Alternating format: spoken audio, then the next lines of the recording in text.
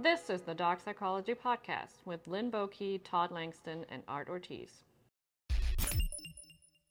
Today we're going to talk about leadership and what that really means. That word is thrown around a lot, and so we want to, in our own words, kind of figure out what that is and just kind of talk about that, have a discussion about those things, because I think there's a big misconception of what leadership is. So what do you guys think? Lynn, carry on. Now, I just talked, and I don't know that I can do it again. I'll do it again, but I think maybe you want me to, okay, because we are talking about the video that I put up the other day. So Lynn posted a video of a dog walking with him. And go ahead and describe that, Lynn. So I think that leadership is a overused word. I think that people just tag it on and say you're not the leader.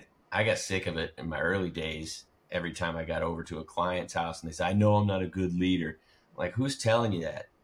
The 5 other trainers they had before. So I think that it's used to accuse. I think it's misused. And when I see people making the dog stay next to them as if that's the definition of what a leader is, it's all wrong. There's nothing wrong with teaching a dog with food to stay next to you. It can adapt to that, but that is your leadership isn't what's helping them stay next to you at that point. It's a conditioning. And I truly believe, I was telling you guys earlier, I'm not meant to be a leader. I would be a great authority figure for a really good leader. It's too much responsibility in my eyes. And I was saying that the bigger the reach a leader has, the less accessibility that you have for them. And if we're talking about dogs, you want to be accessible all the time. And on my first business cards for Zen for Canines, it said lead by example. I don't use the term anymore, lead, but I use control, and self-control is the most noteworthy representation of control. If you have self-control, that vibe comes off of you, and the dogs want to be near it. They follow purpose.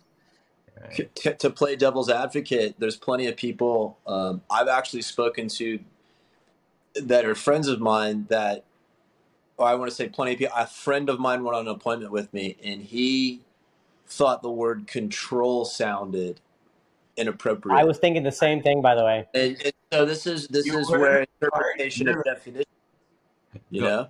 Well, it's my rule number 1, actually, always be in control. And the whole point of everything I do is there is no positive without a negative, and there is no negative without a positive. And if someone hears the word control and immediately goes to negative, then we. But hold on. I didn't immediately go to negative. Everything's not so clearly black and white. But that's what I'm saying is, in the interpretation of it, we're selling this as much as anything, right? And so, but what is the easiest way to get people to understand it? Well, I mean, what's the simple way to say, hey, you're the decision maker? Well, they have to define that. They have to define. I mean, that goes with any word, right? And so, I mean, when I go to people's houses, they say stuff like, I just know I need to be alpha, and I say, what does that mean? Yeah, exactly. What does that mean? And then usually it's like, oh, I don't know. I got to show them who's boss. What does that mean? So my dog goes, I'm the leader. Then what am I doing here? Right. And so it's like, what do they need to? They have to define what that means to them, because different words have meaning, right?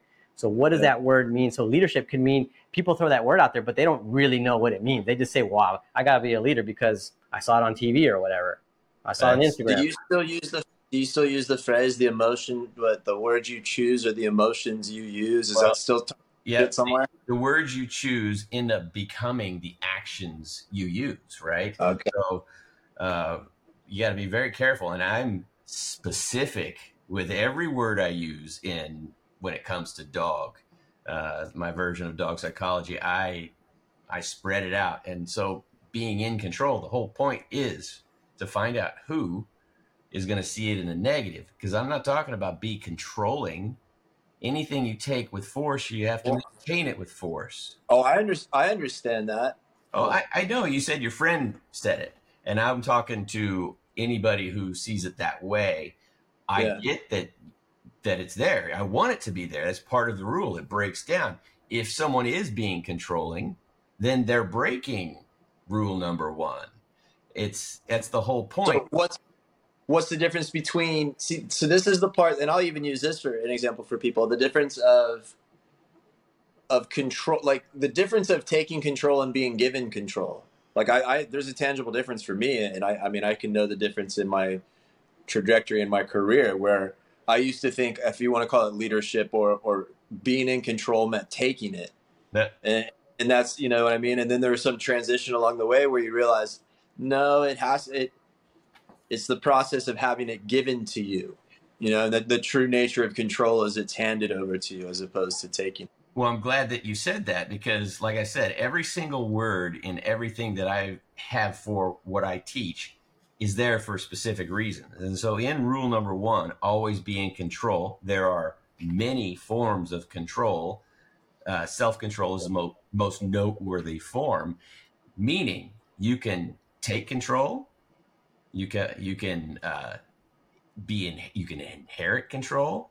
You can be voted into control. There's so many ways of control, but when you have control of your dog, that does not mean you're in control of your dog. So I have control of my dog. He's not going to bite you. That does not mean you're in control of the dog so that they don't feel they need to bite anybody. So the whole point of that word for me is to draw in and get you deeper into the rule number one. So somebody establishing control, here's the other part, is very important. Maintaining control is so much more valuable than regaining control. And if you have to constantly take control, then you never were in control. That's the entirety. You know, it goes deep. Everything I have is specifically designed to take you under the surface. I don't want people to have a bunch of techniques or words that lay on the ground like dead leaves that fly away. I want this one little thing popping up under the surface that's attached to an entire system underneath the ground, so that when it comes up, it's solid. It's not going anywhere. Anyway, but did that answer your question, Todd? I forget what my question was. Had that effect. Well, I think I mean that we kind of segued off because, you know, we talking about what the word control was, like, because some people have Started negative. off as leader. There you go. Yeah, some people think of it negatively. No, and I agree. But that same thing with leadership, you know, or, you know, what does that mean? What does leadership mean? Like, what does that mean? Can we break that down? Pack leader. I always use quotes. Pack leader, yeah. So, you know, leadership is, you're drawn to it. You know, real leadership, you're drawn in by it. And whether somebody told you about the leader, or you heard something and you dig in and you try to find it and you discover it, and then you follow that leader. Sometimes you're hired into someone being a leader. Just somebody with a badge or a rank or an ownership does not equal leadership, right? I want to follow a leader. I want to die for a leader, a good leader, but I'm not going to risk myself for somebody who just is placed in a position of leadership that doesn't know how to communicate, at least with their authority figures, who then can communicate with the followers. As far as dogs, everybody feeds their dog. Everybody gives affection to their dogs. Everybody, sort of walks their dog or throws a ball for their dog, but that still isn't leadership. Those are the basic. That's like putting dirt in a thing for your plant and then putting water. That's the basic needs for it, right? So the enrichment part of those needs is where great leaderships happens. You take your dog, your family on journeys. You provide them not just I put food in there every day, but you never clean the bowl. It's constantly, you don't realize that the company sold to another company and cheapened the ingredients. You're not focused on the priority, which is your followers and the safety and comfort and mindset, all of those things. You guys are closer to Caesar and everything there. So I'm sure that you guys are going to have some great understandings for everybody to hear about leadership. I'm a resistor. I don't want to be a leader. I'll take it. Look, my motto is lead, follow, or get the fuck out of the way. If I have to have it, I'll do it. But I don't want it. I don't want it. What do you think, like, Art, when you're, the TCWs, the leading the groups and so forth? I mean, it's a step out of my not comfort zone. It's a step out of my day-to-day activities. You know what I mean? I mean, my strength is not going to be that level of organization and so forth. But ultimately, there's always people above me to take away the high level of responsibility. I just watched you being a great leader to your daughter. I just watched. Huh? Oh, I'm talking about in terms of, groups, a large group through an experience with expectation. And, the pressure, the first time I did the TCW, definitely the first one, I would like, take like Dramamine, like a little quarter of a Dramamine, because they'll kind of sedate you a little bit, like relax you. And I was like, because I had no idea what to do. And what I knew was there, an expectation of leadership is a lot of pressure, an expectation of having to take a lot of people through an experience.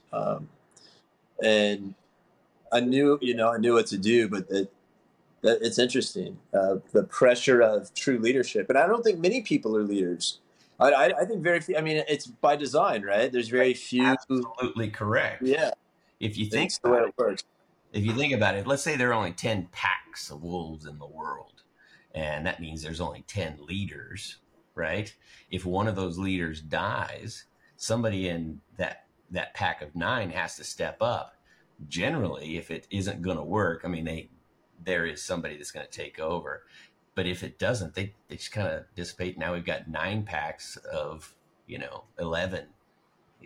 Well, on the term, how would you define it? So to me, Art, like it's in its most simple form is you're the one with the plan, right? So the true leader of the group is the one with the plan, and there's a million reasons in the human world why they'll follow it, but you're the one with the plan and the strongest ability to enforce the plan.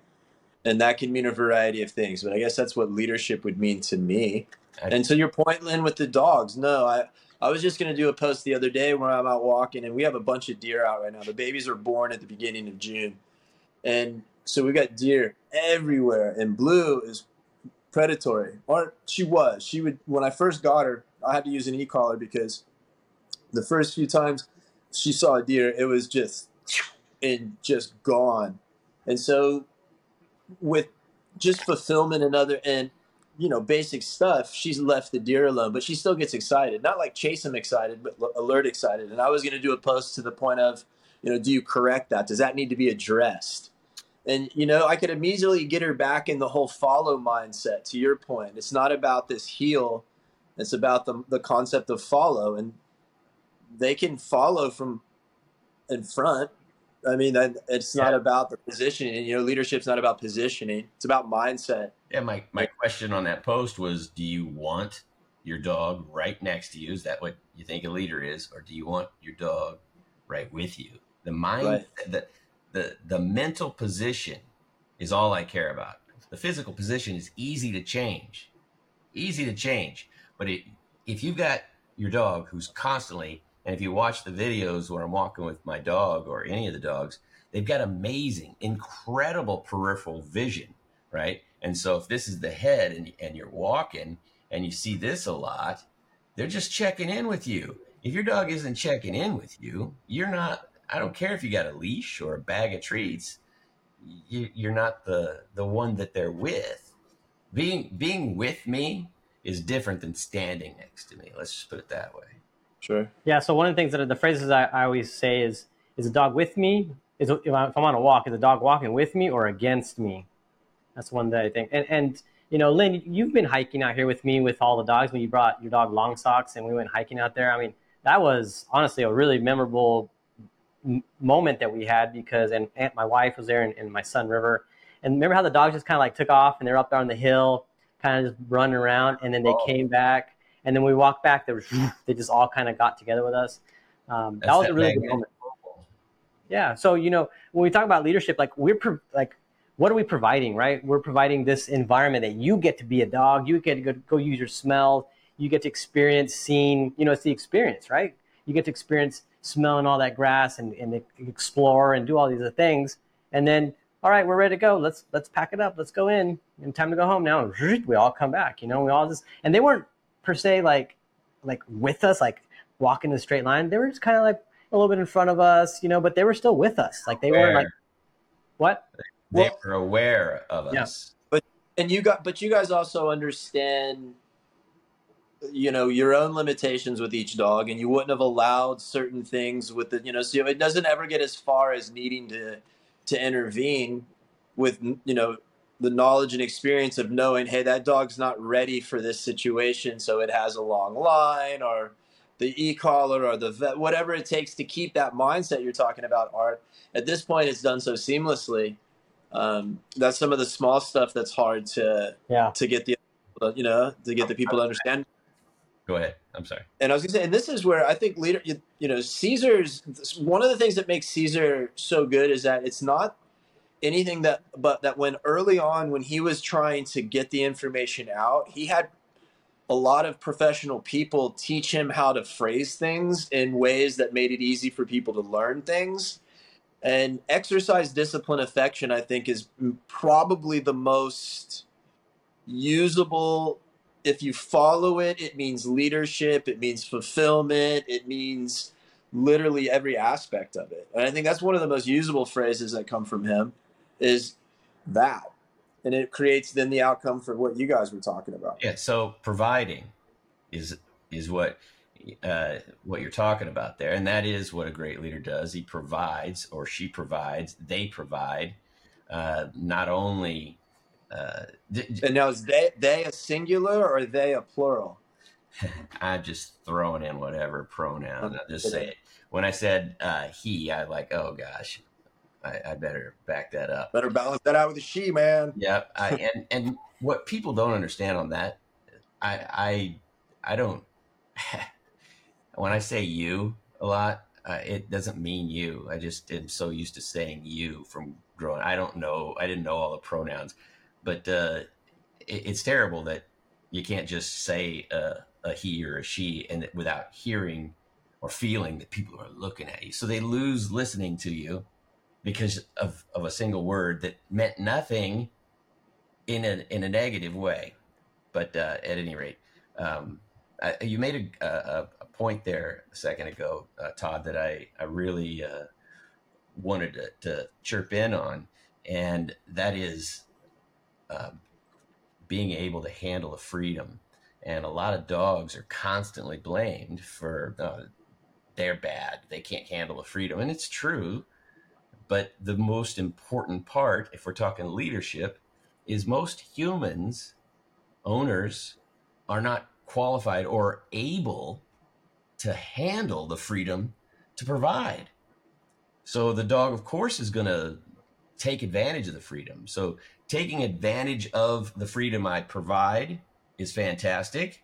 Taking advantage of the freedom and doing whatever you want is not. So every word has both sides to it. So yes, if you want your dog to enjoy the freedom and be respectful of it, understand what freedom is in that context. You know what I find amazing is the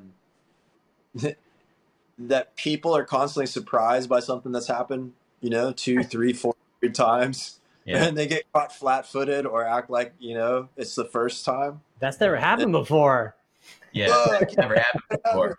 Or first time today, at least. Yeah. Yeah, right. Oh, my dog does it for no reason. Okay, show me. And then before we get there, okay, he's going to do this and get ready because this is going to. So you do know. It's not. So it's not. First of the the reverse happens too. So this little dog I have, I worked with them last week, and on their way out the door, when we were done with the appointment, I had them videotape something because we're standing at the door, and I'm like, just don't touch the leash or anything. I go, just let them follow you out. And she's like, don't hold the leash. I'm like, no, don't hold the leash. I go, what do you picture happening? I go, let's talk about what you see right now. And she goes, I go, you see him just bolting off, don't you? She goes, yes, he's just going to, I go, so you just see him just, like, look, I'm pointing out, I go, just bolting out the door and just going up the street. She's like, yes. I go, so that's what you see. I go, yes. That's what you go, okay. I go, are you ready? And so she allowed it to happen. And when he went out, I will have to say that when he got to the driveway, he wandered, which I wasn't expecting him to do. I was expecting him to stay more with us. But I had him do it 3 times. And on the 3rd time, it was perfection. And so they got so much out of seeing something like you have to challenge your expectations. That's the other thing about the whole leadership thing, is that so many people create the wrong limits. They create limits for their dog based on their own nervousness of the moment. That's a limit. Believing your dog can't follow you to your car is establishing a limit that doesn't exist outside of the one in your mind. So you're making your limit their reality. And I think those are the underscores of leadership that people don't understand when they say, well, why does your dog do this or that? And they don't realize that we have to swallow a lot of discomfort in thinking about things for our dogs to be comfortable. That's leadership, right? You don't get out of that. You don't get to stand at the door and be afraid and then expect your dog to behave. You get one or the other. And so that's the part too, is that I don't know anybody that's good at this that doesn't choose to make themselves better. Nobody. Yeah, that's the second time you said that, by the way, and you're totally right. But you know what I'm saying? And think about it, Art. I mean, I've known you for a long time, and we've known each other through a lot of varieties of life. So I've known you now going on 10 years. And so that means I've seen kids, and I've seen wife, and I've seen, up and down. And not too long ago, calling me for, hey, Todd, I'm going, hey, can you help me here? Because we're just apart enough, almost like on a brother situation and experience in the dog world that we can pass some knowledge on. And that's what I'm saying, is that nobody's left flat-footed. And the people that I know that don't get burned to shit. And their whole, I mean, it wears you down. You gotta take care of yourself, and you gotta make yourself a priority. So that's leadership. Yeah. And great leaders also refer out or they listen. They'll listen, and then they'll take action. Well, I will say, I totally agree with what you just said, Todd, about it does start with you, what leadership is, And so, I mean, I've kind of came to the discovery of probably like 2 years ago, because I was kind of letting myself go. My body's, just letting go. And I was like, if I want to do this for a long time, I've got to be healthy, right? And then even taking care of my kids, I want to be able to carry them as long as I can, And so when we talk about leadership, what is, and there was just a lot I started thinking about so many things at once. And I was, when I was, that person came up to me in River in the parking lot one time, I was threatened, And so I was like, do I have the ability to protect my family?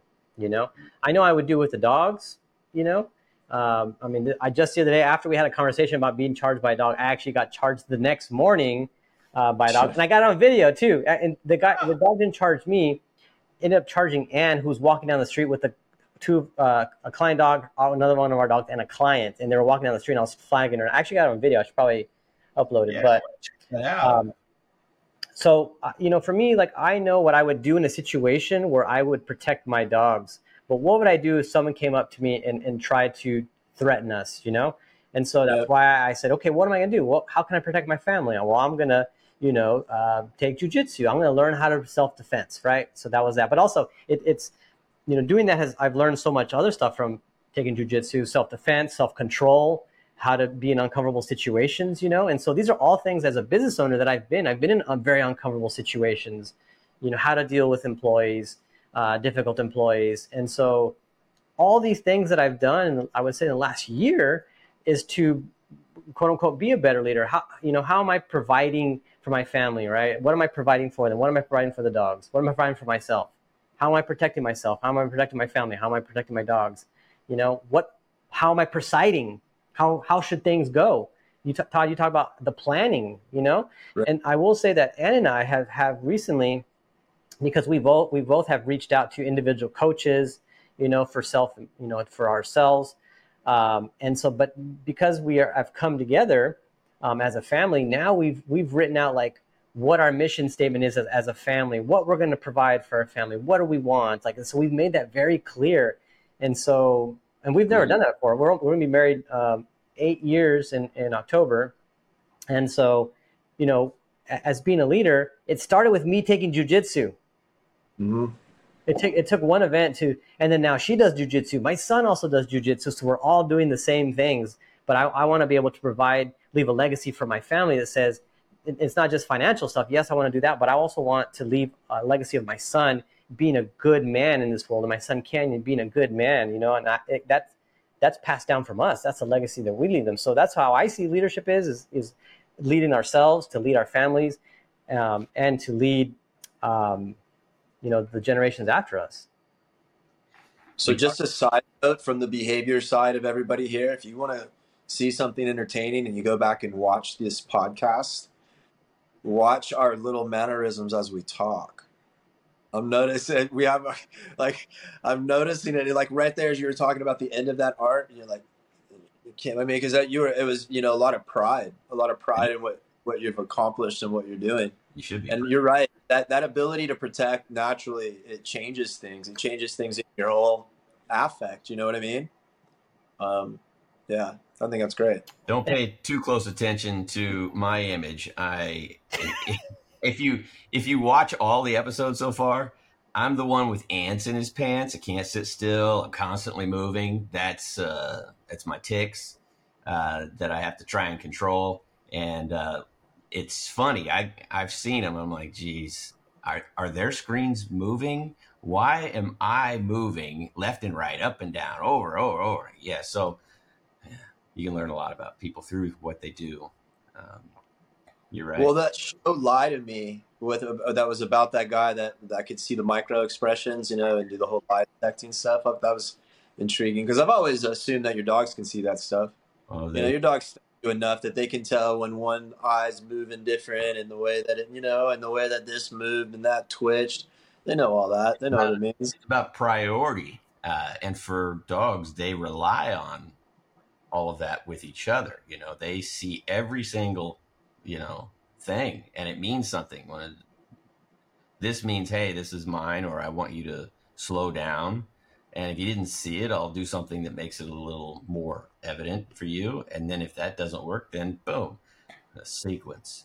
But yeah, as humans, we don't pay so close attention to it. It's instinctual for me, but it's something you can learn, But don't read into every single thing. If somebody says they're looking around and eye contact, I said, says Lynn. Yes.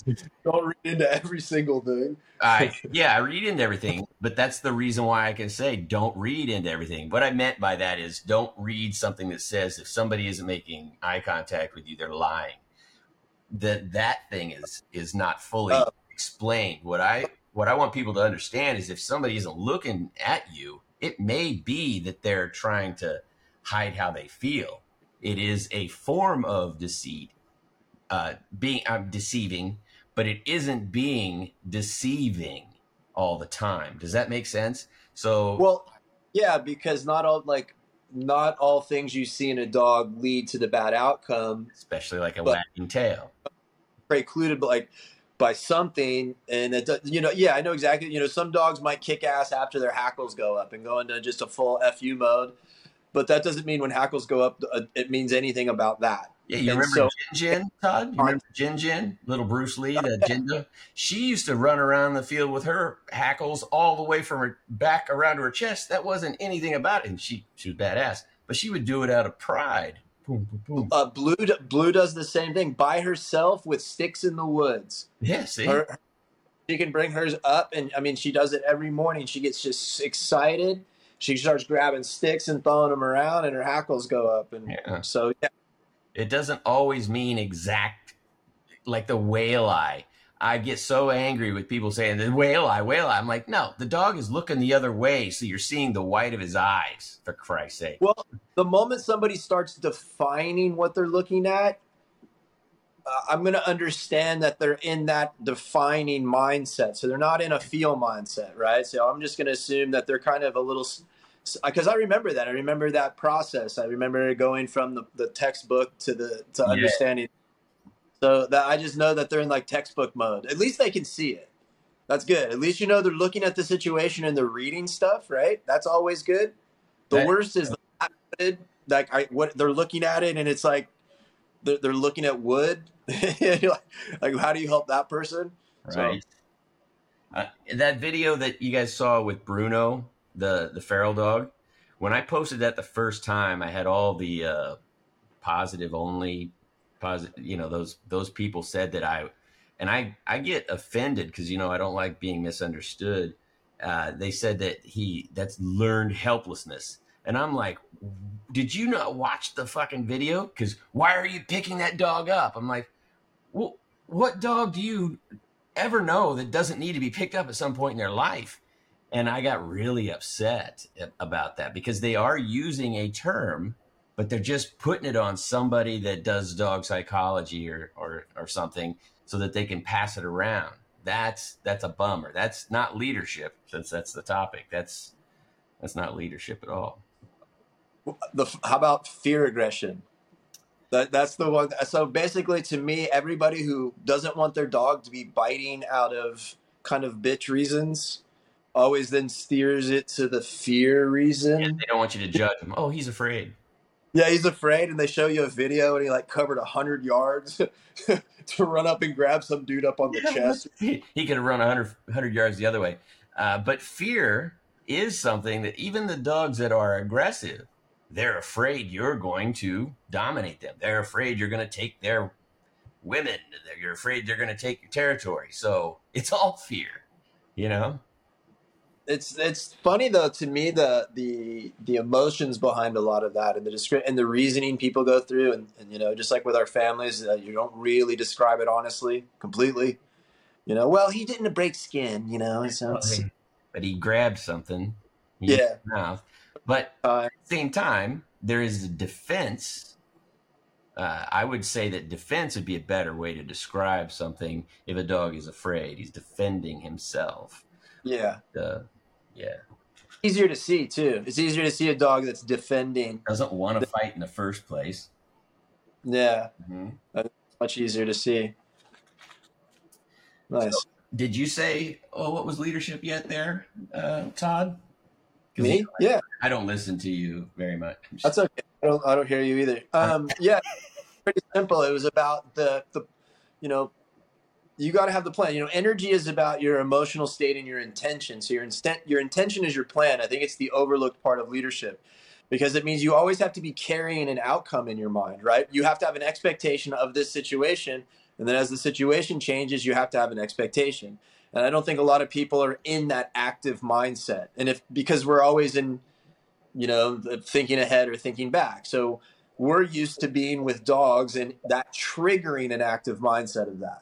You know, I can shut it down pretty easy. I can go into I can be around like a chaotic situation with dogs and not be activated if it's not mine. Right. So, I mean, it's this ability to go into this fully engaged, assessing moment and then have a plan on how to deal with it and then create that outcome. And then when you do that over and over again, the work that, you know, I don't know how you put it, but you were always talking about participation rate, you know, and then when it's your own dogs, it's the ability to take that plan into teaching, right? So how do we know they're learning? Because you're doing less, they're doing more. Right. And that's the difference too. A lot of people think they're in charge of a situation. It's like, dude, why do you have to do 7 steps right here? How come this message hasn't gotten across? Like, right, what's missing? Is it the repetition? Is it like I did with my daughter, the erasing? That's a little thing I don't think many people are aware of, that you can erase an unwanted repetition, not with a correction, repeat it. Yeah. You know what I mean? So where the last repetition is now where you're going to want to pick it back up again the next time it happens. And that's another thing that people don't understand either. If you like the video that put up the other day with the dog trying to get in the vehicle. I don't know if you saw that one yet, Todd. I actually communicate with a Great Dane. Yeah. It's 20 meters away. That right there, people won't watch the whole video because it's 7 minutes long. Well, you watched all the times that the dog wouldn't go in, and I even put them together, really fast. It wouldn't go. The dog barking. People get upset that I'm showing the success. Yeah, okay, the dog got in, he got out, great. And I'll show just as many times. The dog deserves that. The dog put all that effort to get in. I'm not going to worry about my follows or likes. I'm going to show you what that dog learned and the confidence that it gained by showing you how many times successfully. Because if I just end with one time, you look at the weight difference. I failed 20 times. We won once. Yay. Well, this is going to outweigh that. And so I'll show the success over and over again. I want to have, just like you're saying, we'll erase the negative by a new repetition as long as that repetition is the good one. Right? Well, this dog here, they told me that he'll walk on a treadmill, but he'll poop every time they put him on a treadmill.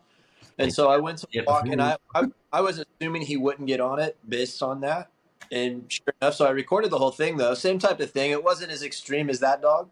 But, it took 10 minutes to get him on, to go on it once. And then it was like I could, speed up the repetitions behind it. But it's a lot of waiting. And we're talking about it a couple of points, a little tiny bit of pressure, but mostly waiting. And then just a little itty bitty. And it was more just don't go that way. And then he gets on it. And like you said, then going back and kind of letting him have resets.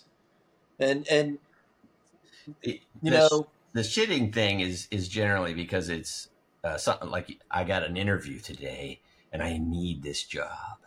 Who doesn't have to take a shit before that, right?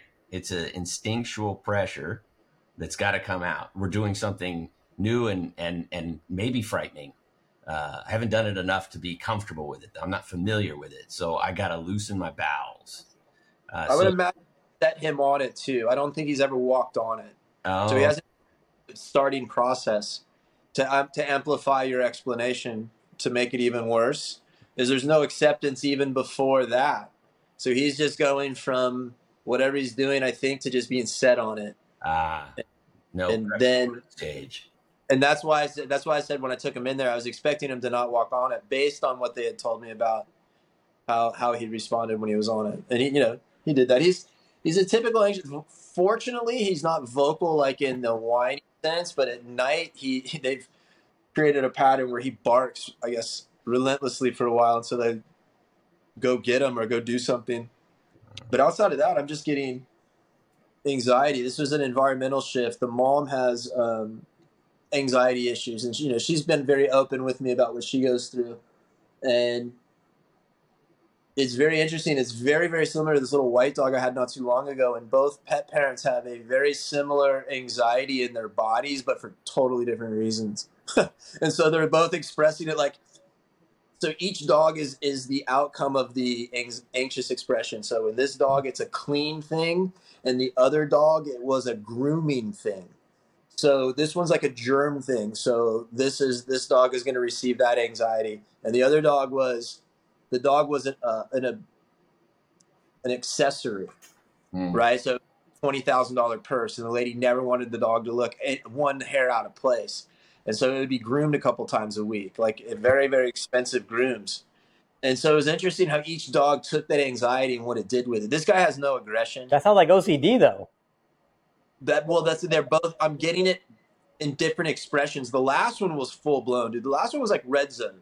Had that last dog been 50 pounds, dude, it would have left a trail behind it of lawsuits and trips to the hospital. And it would have been a terrible situation. It bit so many people so many times. It was just 5 pounds, and this guy's got a lot of the anxious release. I have that real super flipped up spatulated tongue. I got that on video today.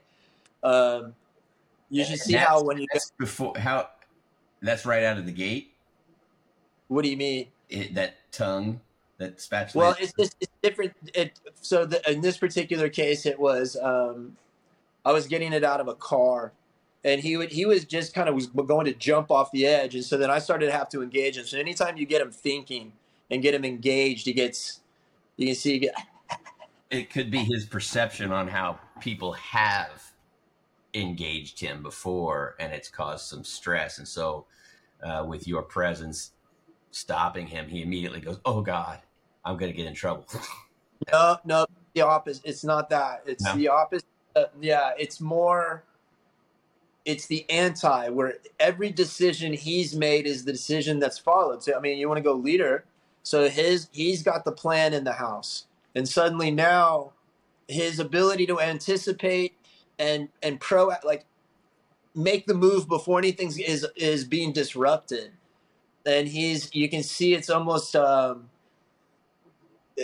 confused, hey, what's up, dude? Why am I not jumping right? Why am I not doing this? Well, Judge Wapner at 4 p.m. Judge Wapner at 4 p.m. Well, yes. There's definitely elements of that. It's going to be a case that's easy hard. I think easy in the sense that the behaviors will change fast. But we're talking about some things that the owner is going to be quite challenged having to deal with. Because the owner has to change too. Well, absolutely. And what'd you say, Art? Obsessive? OCD. Yeah. So we definitely some elements there, but so far he's a cool little dog. And he's on. I did that post on medications. He's on 3 or 4. Dude, that's a whole episode in itself. By the way, we should talk about it. Pin that one. Well, because we have a dog here right now that we've been working with that was on 17 pills a day. Jesus this is like Christ. a 40 pound shepherd. And does he even have any kidneys left? Dude, that's a lot of medication. So bad, right? And so I'm not one to talk about other trainers or veterinary behaviorists. And so the long story of this, or the short story of this dog, is that they had done a virtual session with the trainer, someone that has a bunch of letters on the end of their name, who that they're qualified. I mean they're certified, right? They're a certified trainer. But just because you're certified doesn't mean that you're actually qualified to work with things. Agreed. And there's a big push to, that's a whole other topic, but to make people certified dog trainers, right? That's a whole other topic. But anyway, so this dog, they did a virtual session with this trainer, and without meeting the dog, they said, I think you should put your dog down because quality of life. Okay. And so I look at the dog, I did an in-home with them, and I look at the dog, and the dog is behind a gate, a baby gate, and just resting there. I'm like, she doesn't look like she has a bad quality of life now. I'm like, yeah, but she's nervous in all these situations. So we tried to recreate all the situations. So before they'd reach out to me, they went to a trainer. They said to put the dog down. They didn't want to do that. So they reached out to a veterinary behaviorist, prescribed all these medications. Okay. And so this dog is always on all these medications. So they bring it in. And so I get with my vet. I'm like, hey, I got this dog on all these medications. What is a plan to wean them off? They're like, you can take them off gabapentin, no problem. You can take them off of trazodone. You can do the gabapentin pretty quick. Gabapentin, trazodone, you can take off. How long for that? Trazodone, you can stop that right away, can you? Yeah. Trazodone, gabapentin, you can stop right away. It's the Prozac that you can't. So what we started to do is we started to supplement the Prozac with some CBD.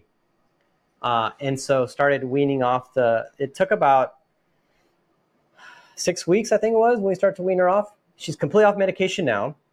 And so as we started looking into some of these medications, I learned that what gabapentin does, I'll send you the article, Todd, what gabapentin does, it actually stops the brain from building more myelin, from what I understood.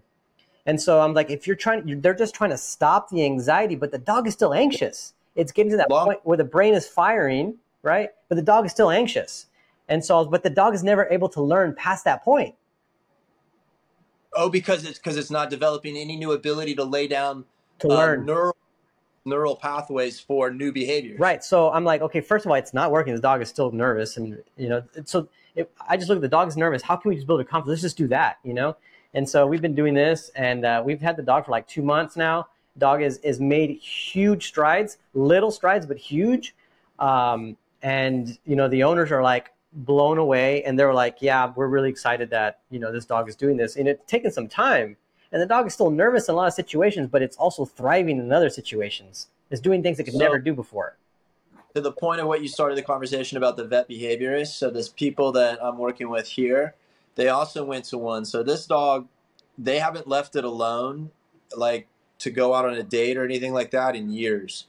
And when they worked with a veterinary behaviorist, the vet said, anytime you leave the dog and it gets distressed, you are doing damage. So you are traumatizing the dog when they become anxious when you leave them, so they stop leaving them. So they basically said that the veterinary behaviorists used fear tactics on them, and they called it fear-free training, which is the fucking behind the whole thing. They also call it force-free training, Todd, and they're forcing these dogs to take this medication.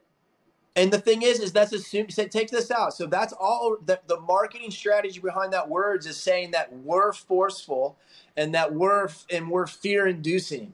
By using those as their wordage, they're assuming that anybody that's not using those strategies is then doing that. It's a lot of the mental health strategies, even in the human world right now. The fear strategies of and it's the ability to go through stress is not allowed. And so I think I saw a video, Art. Was it a dog that finally took food from Anne in the video? Yes. So these people came in and said, so this dog's afraid, let's put it down? Yep. Fucking idiots, man. And without meeting the dog. Fucking idiots. That shouldn't be. This is the problem, is that it's difficult to know who to trust, because I remember being vulnerable. And if you looked like you knew what you were doing to me in a park, I'd listen to you. When I had a dog that was out of control, right? That's how you found Lynn. That's the part that sucks. Yeah, exactly. So I mean, it's like I understand the vulnerability of those situations for people. It's just unfortunate that mindset, and then they're also combative as hell towards people like us.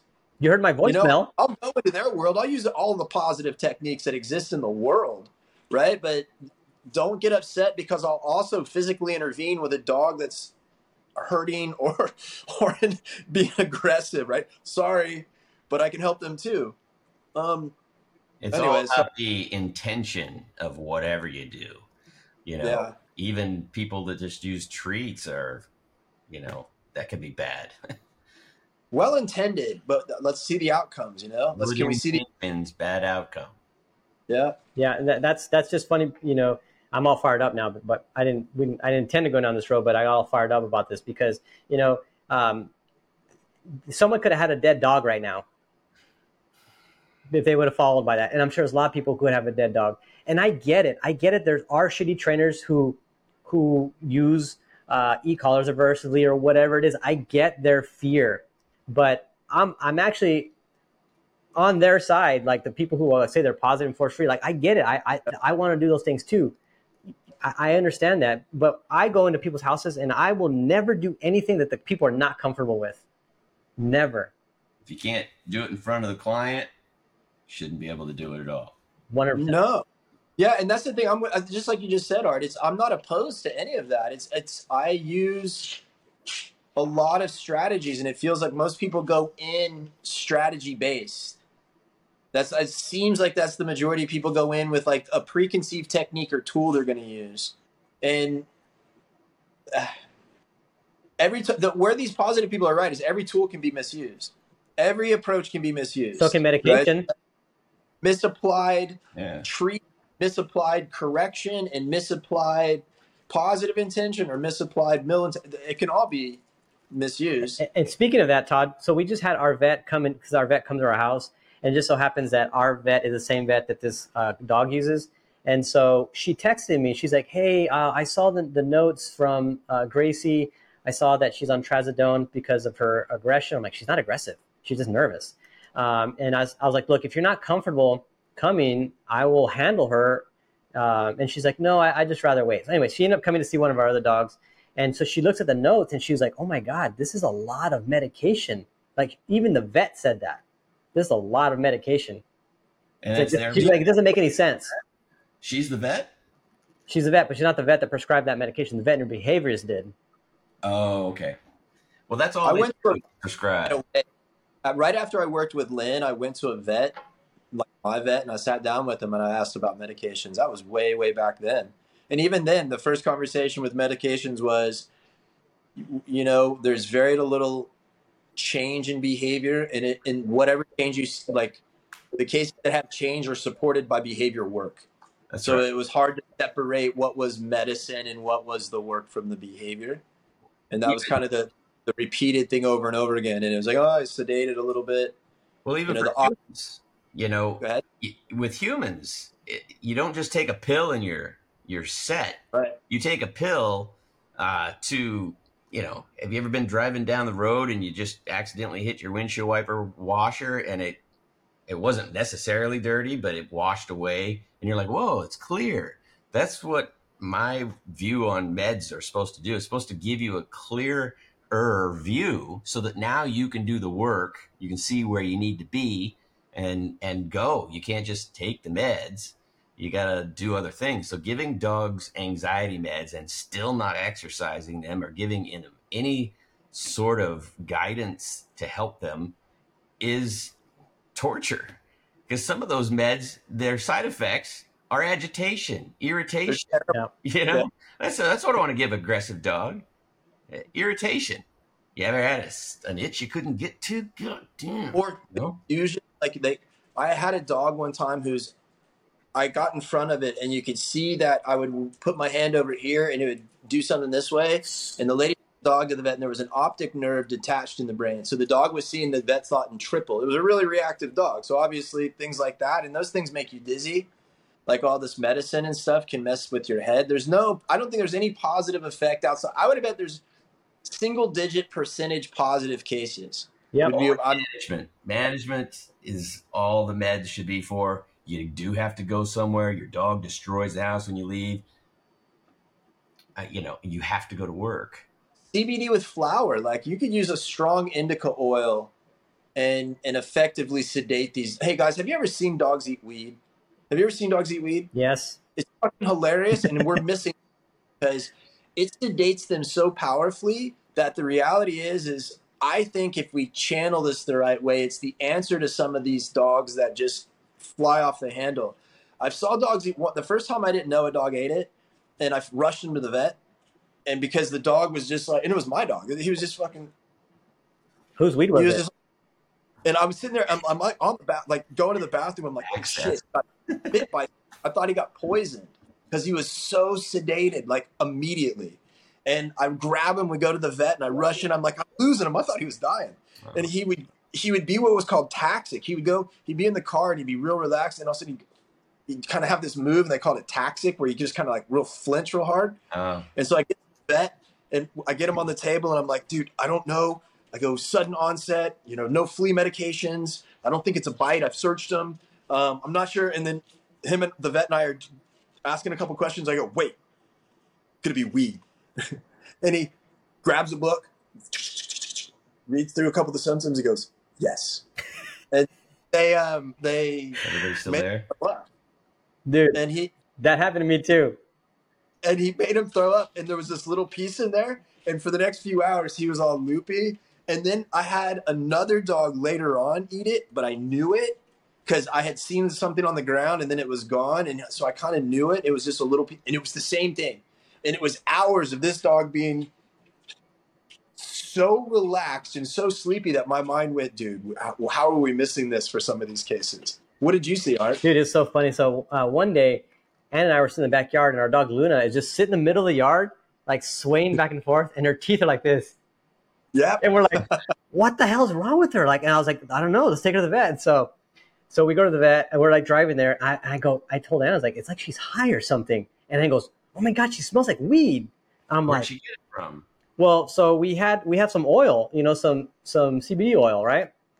And so we had an employee that went to the house and had put some in her coffee. We didn't know. Okay. Mm-hmm. She was putting the oil in her coffee, and she spilled some, and we think she spilled some on the floor, and that's how Luna got it. But we didn't know, but there was some on her fur. And so Ann goes, she smells like weed. I'm like, but how? All the oil is up high. Well, when you get people come in your house and they see what you have, they kind of just take advantage of that stuff, So yours happened with oil and Art, and yours happened with actual flour. Mine happened with that. So I even had a guy that I used to know that had these two Dobermans, and every night before bed, he would give them the little teeny tiny flake of flour. He'd put it on their tongue, and he said they just slept like fucking crazy. Now, if you read about it, it says that there's something that's unhealthy about the digestive process, and plus they have, is it more cannabinoid receptors? So they're more sensitive to marijuana than we are. You do have, that's the problem that they can face. But I tell you, what I saw, there's aggressive there. Paranoia. Mm-hmm. Well, the thing, the reality thing, I remember one of the funniest things with my own dog is being in a Lowe's with Mr. Pickles, and we're in the section with doors, and it was a door with a sticker of a dog walking through a doggy door, right? So it looked legit. It was like a full-size golden retriever sticker, and I can see Mr. Pickles see it, and I can see when he sees it that he's like, well, check it out, there's a dog, right? So he walks over, and he kind of walks around, and he walks around so he can get the right angle because he's going to be polite, and when he gets to this certain point, you can see in his face, he goes like almost like a flinch, and in my mind, I was like, dude, could you imagine having your reality check like that? Mm-hmm. Could you imagine thinking you see, oh, check it out, how's it going? There's Art. Well, what the fuck? Where did Art go? And you'd be like, and having to deal with things like that, to be a dog. Yeah. I took a dog into Home Depot, and some of those things they have in the aisle that hold product, they have the ad on the box, and this one had a guy on it. And so this dog was reacting to that. And from its perspective, it must have been the shortest human it's ever seen in its entire life. And it just, was like, what the fuck is that? Dude, when I used to live in downtown, my dog Hero, he used to bark at these little people that lived in downtown, and he would bark at them all the time. It was so embarrassing because he would bark at them all. He was he was good with everybody. But when he saw a little person, I think it freaked him out because they had the energy of an adult, but the size of a child. And it would always freak him out. Art, you've always been the least inclusive, so it doesn't surprise me that you teach your dogs the same shit. Yeah. That's like, can my dog be racist, right? I was like, should I throw that post out there? Let's get some shit going. Can my dog be racist? Who raises dogs, men or women? Let's do that one. Well, there you go. That's a lot of. My dog must have been beaten by a man. Why? Because he doesn't like men. Are you sure that it's not you? Because the dog just has never been around a man. They also generalize basically on what an average human looks like. That's why tall people get barked at. Why old people who walk like this get barked at, and why people who wear those like big hats. That's not. And sunglasses, I have to wear mine because they're prescription, but I'm careful. Depends on the dog's perception because it just looks like pupils to them, And that's why cameras, big pupil coming at you. You pointed that out back when we actually had to use cameras. Yeah, you always the eye of the camera was like an eye staring at them, and it's always been something that's big dilated pupil. Yeah. Hey, Art. So, a side note, I just got a message. We're doing the TCW. We're actually doing a graduation dinner. Oh, so we're doing it out where we dress up again. Yeah, I saw that. We're getting they're at almost 40, so we're going into a 5th trainer. So we'll be pulling in another trainer. Cool. Any closing thoughts, guys? What's up? Any closing thoughts? I just gave you one. Cool. Lynn? Leadership was the topic. Make sure that you understand what a leader is and what you are, and accept what you are, and then work your way to that position that you want to be for your dog. I will. Lead yourself. Lead yourself. That's where you start with. If you want to lead your dog, lead yourself. Lead by example is always good. So if you want your dog to be a good, a well-behaved dog, then you want to check yourself. And they're staring at you while you're sitting there eating a pint of ice cream, sad, or like me looking through the world in one spot of they're studying everything you do. So when you catch your dogs looking at you like that, just put them away and then go back to your, zone. Spoke man of example. I'm telling you, you don't want them studying that part of you. You don't want them seeing that level of weakness. And obsession. Yeah, you really don't. It comes back. So if you can be aware enough, I'm a freak with getting lost in my mind, and I've done it more than once in a day where I'll put my dogs away because the way they're looking at me, it's so critical. It could be its own topic, down the line. Cool. Well, thanks everyone for listening. And if you haven't already, please like and subscribe. Share this episode with all your friends and all your dog trainer friends or just dog friends in general. Love to hear from you. Leave a comment. And if you're on YouTube, leave a comment, like it. We'll talk to you guys next episode. Talk to you guys later. Take care.